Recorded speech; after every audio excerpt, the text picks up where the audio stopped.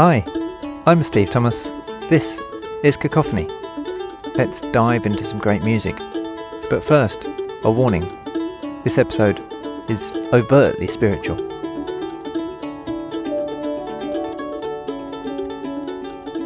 One of the questions Cacophony is often asking is, what is music for? And the answer is often, maybe always, to establish connection. A deeper connection with each other and ourself. Giving the Americans for the Arts 33rd Annual Nancy Hawkes Lecture on Arts and Public Policy, the violinist and social justice advocate Vijay Gupta spoke of artists' and musicians' ability to heal and to create change in ourselves and society. The work of the artist and the citizen is one: to model, to practice in our smallest everyday actions the world we long to live in. With every breath, every brushstroke, every word, every note, we cast a vote for the future we want to create. We are called to create America. We are called to create the next response. We are called to this responsibility beyond our rage, beyond the need for things to change. We are called because of our innate ability to respond. The human and artistic abilities we have forged, and which have forged us, through the excruciating crucible of human experience. We are the metabolizers of grief and the witnesses of ecstatic joy.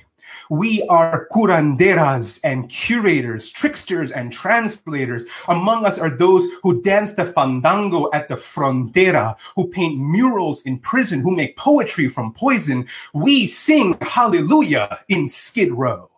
We are the mushrooms of our society, the ones who feed ourselves from compost, the ones who digest toxins and create nourishment from shit. In the face of all that is broken, we are the laborers of wholeness. Vijay Gupta. We live in a world where we're constantly nudged, prodded, provoked to see the differences between us, and often to be enraged by them. I would suggest that when we know ourselves better, who we are, our true self, our capital S self, then these divisions begin to fall away. Strong in our sense of self, our wholeness as Gupta puts it, we're better able to accept, to welcome others as they are, and to see the same universal self in them as we see in us. In today's Cacophony we have two pieces for solo violin commissioned by Vijay Gupta and played by him, written by Reena Esmail. This is new music, and they're the first two sections of a 5-part work, a partita, which Esmail aims to complete for Gupta in 2024, with a new section each year or so. So there's little music fresher than this, but as you'll hear, her music taps into a deeper timelessness.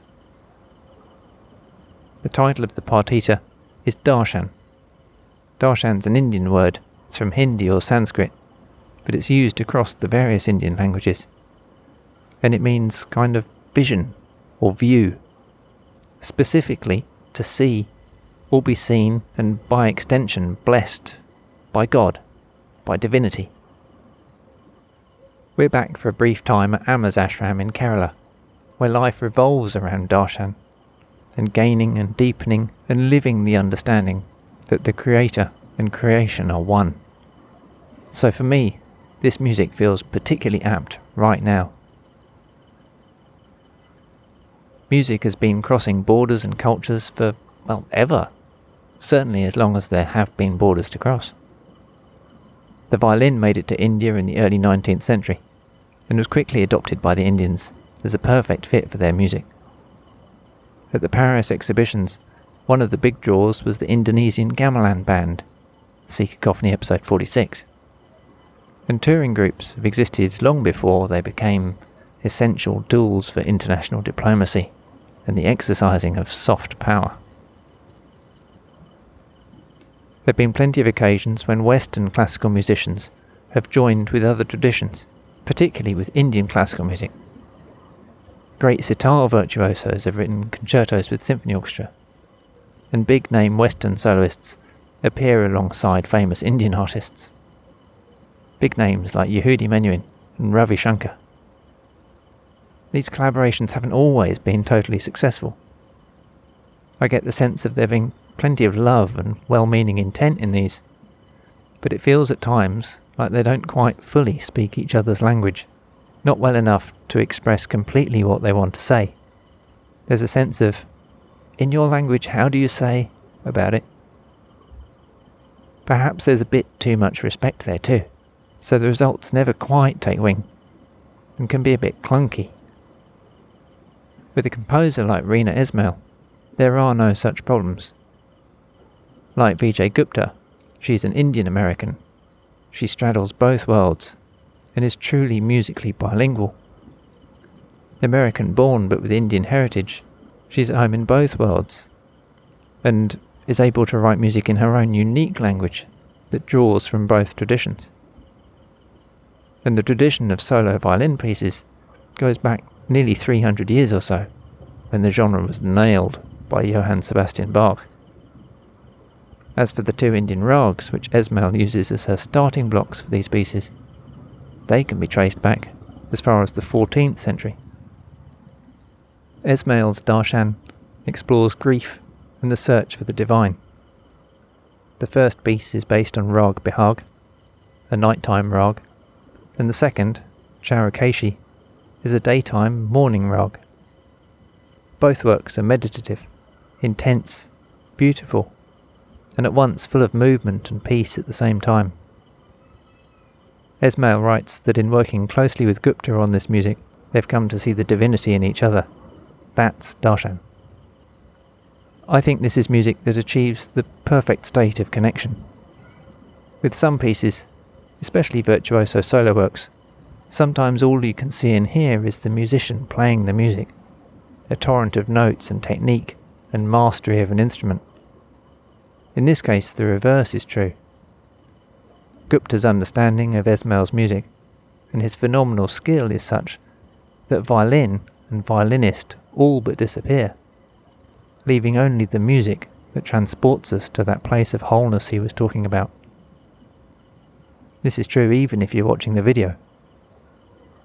So it's a perfect piece for cacophony. One of those that really does allow you to escape the noise of your brain and daily life, your feelings and emotions, good and bad. You can tune into the music and find that space, stillness and love and wholeness that underpins everything. Click on the links in the notes of the podcast and have a listen. And then please do tell me what you think. You can comment on social media channels or tell me something at cacophonyonline.com, or better still, click on the link and leave me a voice message. If you'd like to support Cacophony with some money, you can by sending me a coffee. But most of all, I'd like you to share this with your friends and to come back for more next time. Thanks for listening.